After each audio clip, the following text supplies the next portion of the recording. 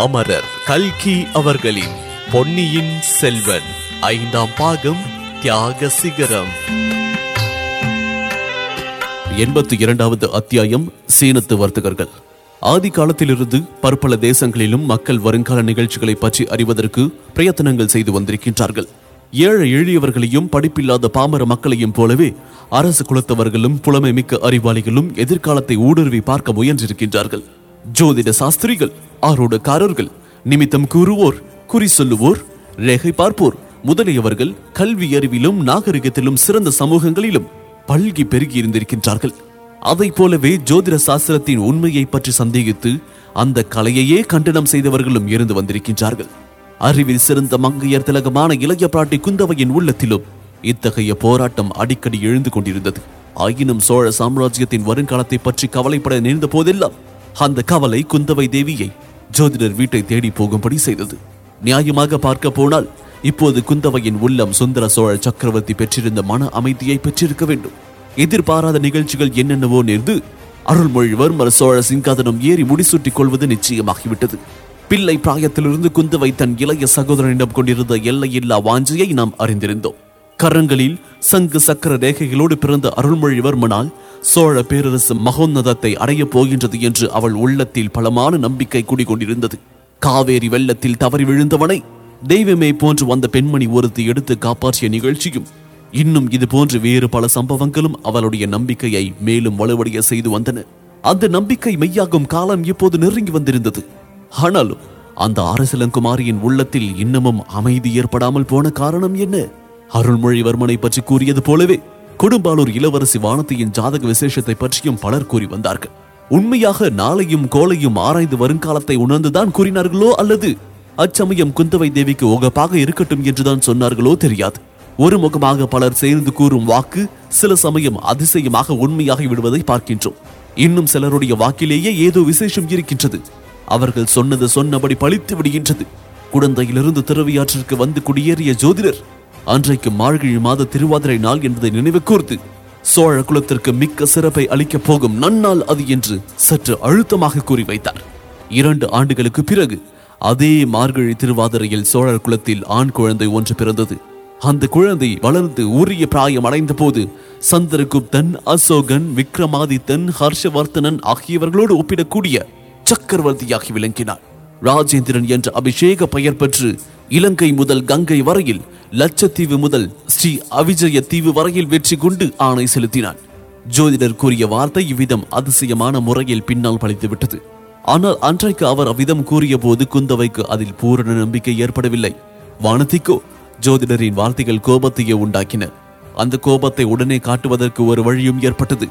ஜோதிடர் சுவடியை தூக்கி அந்த பெண்ணரசி பூனையின் மேல் எறிந்துவிட்டு ஜோதிட சாஸ்திரத்திற்கும் உபயோகம் உண்டு என்று கூறினார். அதை கேட்டு ஜோதிடர் திரும்பி பார்த்து விஷயம் என்பதை தெரிந்து கொண்டு, இளவரசி, வல்லவனுக்கு புல்லும் ஆயுதம் என்பார்கள். அதுபோல் தங்கள் திருக்கரம் பட்ட மகிமையினால் இந்த ஓலை சுவடியும் ஓர் உயிரை காப்பாற்றியது. வரும் காலத்தில் எத்தனையோ உயிர்களுக்கு அபயம் அளித்து காப்பாற்றப் போகும் மலர்க்கரம் அல்லவா என்றார். வானதி, அக்கா, இந்த சோதிடர் முகஸ்துதி கூறுவதில் மிகவும் கெட்டிக்காரர், வாருங்கள் போகலாம் என்றாள். தேவி, இன்றைக்கு நான் சொல்லும் வார்த்தைகள் தங்களுக்கு பிடிக்கவில்லை. ஒரு காலத்தில் நான் கூறியவை எல்லாம் உண்மையாகியே தீரும். அப்போது இந்த ஏழையை மறந்து விடாதீர்கள் என்றார் ஜோதிடர். குந்தவை பிராட்டி குறுக்கிட்டு, ஐயா, இந்த பெண்ணுக்கு தங்கள் வார்த்தைகள் பிடிக்காமல் இல்லை. கேட்க கேட்க இவள் மனதிற்குள் சந்தோஷமாக இருக்கின்றது. ஆனால் யோசனை இல்லாமல் ஏதோ ஒரு சபதம் செய்துவிட்டோமோ என்று ஆத்திரப்படுகின்றார். அந்த ஆத்திரத்தை தங்கள் ஓலைச்சுவடியின் பேரில் காட்டினார். அதை தாங்கள் பொருட்படுத்த வேண்டாம் என்று கூறினார். நல்லவர்களுக்கு வரும் ஆத்திரமும் நல்ல பலனையே அளிக்கும். தங்களை இனிய மொழியால் அழைத்து என் அருமை கிளி பிழைத்தது அல்லவா என்றார் ஜோதிடர். பின்னர் குந்தவை ஜோதிடரிடம் இன்னும் சிறிது நேரம் பேசிக் கொண்டிருந்தார். முக்கியமாக அருள்மொழிவர்மருக்கு திருமணம் எப்போது நடக்கும் என்று கேட்டால் அதை பற்றி இளைய பிராட்டி குந்தவைக்கு கவலை ஏற்பட காரணம் இருந்தது. ஏனென்றால் நேற்றைய தினம் சேனாதிபதி பூதி விக்ரமகேசரி இளைய பிராட்டியிடம் வந்து, தாயே, நான் கொடும்பாளூர் போகின்றேன், என் சகோதரன் மகள் வானதியையும் அழைத்து செல்லலாம் அல்லவா என்று கேட்டார். குந்தவை திடுக்கிட்டு, மாமா, இது என்ன அவசரம்? பட்டாபிஷேகத்திற்கு இல்லாமலா போகின்றீர்கள் என்றார். தாயே, பட்டாபிஷேகத்தின் போது வந்து விடுவேன். அது வரையில் இங்கு ஏன் காத்திருக்க வேண்டும்? நான் வரும்போது பெரும் சைன்யத்தோடு வந்தேன். தெய்வாதீனமாக நம்முடைய மனோரதம் சண்டை ஒன்றுமில்லாமலேயே நிறைவேறுவதாகிவிட்டது. சக்கரவர்த்தி திருமகன் முடிசூட இணங்கிவிட்டார். அதை எல்லா சிற்றரசர்களும் ஒப்புக்கொண்டு விட்டார்கள். இனி இவ்வளவு பெரிய சைன்யத்தை இங்கு வைத்திருக்க வேண்டிய அவசியம் இல்லை. இவ்வளவு பேருக்கு உணவு அளித்து நிர்வகிப்பதும் தஞ்சை நகரத்தாருக்கு சிரமமாக இருந்து வருகின்றது. ஆகையினால் என் சைன்யத்தை அழைத்து போய் அங்கங்கே பிரித்து விட்டு வர வேண்டிய அவசியம் ஏற்பட்டிருக்கின்றது என்றார் சேனாதிபதி. அப்படியே செய்யுங்கள், ஆனால் என் தோழி வானத்தையே எதற்காக அழைத்து போக வேண்டும் என்று கேட்டாள் குந்தவை. தேவி, அதற்கு ஒரு காரணம் இருக்கின்றது. நேற்று சிற்றரசர்களாகிய நாங்கள் எல்லோரும் கூடி யோசித்து ஒரு முடிவுக்கு வந்தோம். தங்கள் பாட்டனார் அணிஞ்சய தேவரின் தந்தையாகிய பராந்தக சக்கரவர்த்தி பெண் அரசிகள் அறுவரை மணந்திருந்தார். என்னுடைய குலத்திலிருந்தும் மிலாடுடையார் குலத்திலிருந்தும் பழுவட்டரையர், மழவரையர், சம்பவரையர் குலங்களிலிருந்தும் ஒவ்வொரு பெண்ணை மணந்து கொண்டிருந்தார். ஆகையால் அவருடைய காலத்தில் சிற்றரசர்களிடையில் பூசல் எதுவும் இல்லாமல் இருந்தது. தங்களுடைய பாட்டனார் அருஞ்சயரும் அவ்வாறே பல சிற்றரசர் குல பெண்களை மணந்து கொண்டார். அவர் வெற்றி கொண்ட வைதும்பராயர் குலத்திலிருந்து தங்கள் பாட்டியாரை மணந்து கொண்டார். ஆனால் தங்கள் தந்தை இந்த நல்ல வழக்கத்தை அனுசரிக்கவில்லை. தங்கள் அன்னையாகிய மலையமான் மகளாரை மட்டும் மணந்தார். அதனால் சிற்றரசர்களுக்குள்ளே பொறாமையும் பூசலும் விளைந்தன. இனி இந்த சோழ சாம்ராஜ்யத்தின் சக்கரவர்த்தியாக முடிசூட்டிக் கொள்கின்றவர்கள் பராந்தக சக்கரவர்த்தியையும் அரிஞ்சய தேவரையும் போல் பல சிற்றரசர் குலங்களிலிருந்து பெண் கொள்ள வேண்டும் என்று நேற்றைக்கு ஏகமனதாக முடிவு செய்திருக்கின்றோம். பொன்னியின் செல்வரின் முடிசூட்டி விழா நடந்த பிற்பாடு அவரிடம் இவ்வாறு விண்ணப்பம் செய்து கொள்ள எண்ணியிருக்கின்றோம். வானத்தையை ஏன் ஊருக்கு அழைத்து செல்ல விரும்புகின்றேன் என்று தாங்கள் ஊகித்துக் கொள்ளலாமே. இவளை இங்கே விட்டிருந்தால் நான் உடன்படிக்கைக்கு விரோதமாக நடக்க பார்க்கின்றேன் என்று மற்றவர்கள் சந்தேகிக்க கூடும் என்றார் கொடும்பாளூர் வேளார். இதை கேட்ட குந்தவைக்கு உள்ளத்தில் பெரிதும் ஆத்திரம் உண்டாயிற்று. அதை அவள் வெளிக்காட்டிக் கொள்ளாமல், சேனாதிபதி, அன்னை தந்தையை இழந்த தங்கள் தம்பி மகளுக்கு நானே தந்தையும் தாயுமாக இருக்க வேண்டும் என்று முன்னொரு சமயம் கேட்டுக்கொண்டீர்கள். அதை மறந்துவிட்டீர்களா? வானதியை கொடும்பாளூருக்கு அனுப்ப முடியாது. அவளை விட்டு கன நேரமும் என்னால் பிறந்திருக்க இயலாது. நான் வேண்டுமானால் வானத்தையையும் அழைத்துக் கொண்டு பழையாறைக்கு போய்விடுகின்றேன். முடிசூட்டி விழாவிற்கு கூட வராமல் அங்கேயே இருந்து விடுகின்றோம். கல்யாணத்தை பற்றி பேச்சு இப்போது வேண்டாம். பட்டாபிஷேகமான பிறகு சிற்றரசர்களின் விருப்பத்தை பொன்னியின் செல்வரிடம் சொல்லுங்கள். பிற்பாடு பார்த்துக் கொள்ளலாம் என்றார். சேனாதிபதியும் அதை ஒப்புக்கொண்டு போய்விட்டார். குந்தவை தேவி ஜோதிடரை தேடிக்கொண்டு வருவதற்கு இது ஓர் அதிகப்படியான காரணமாயிற்று. ஆகையினாலேயே பொன்னியின் செல்வரின் திருமணத்தை குறித்து அவ்வளவு கவலையோடு ஜோதிடரிடம் கேட்டாள்.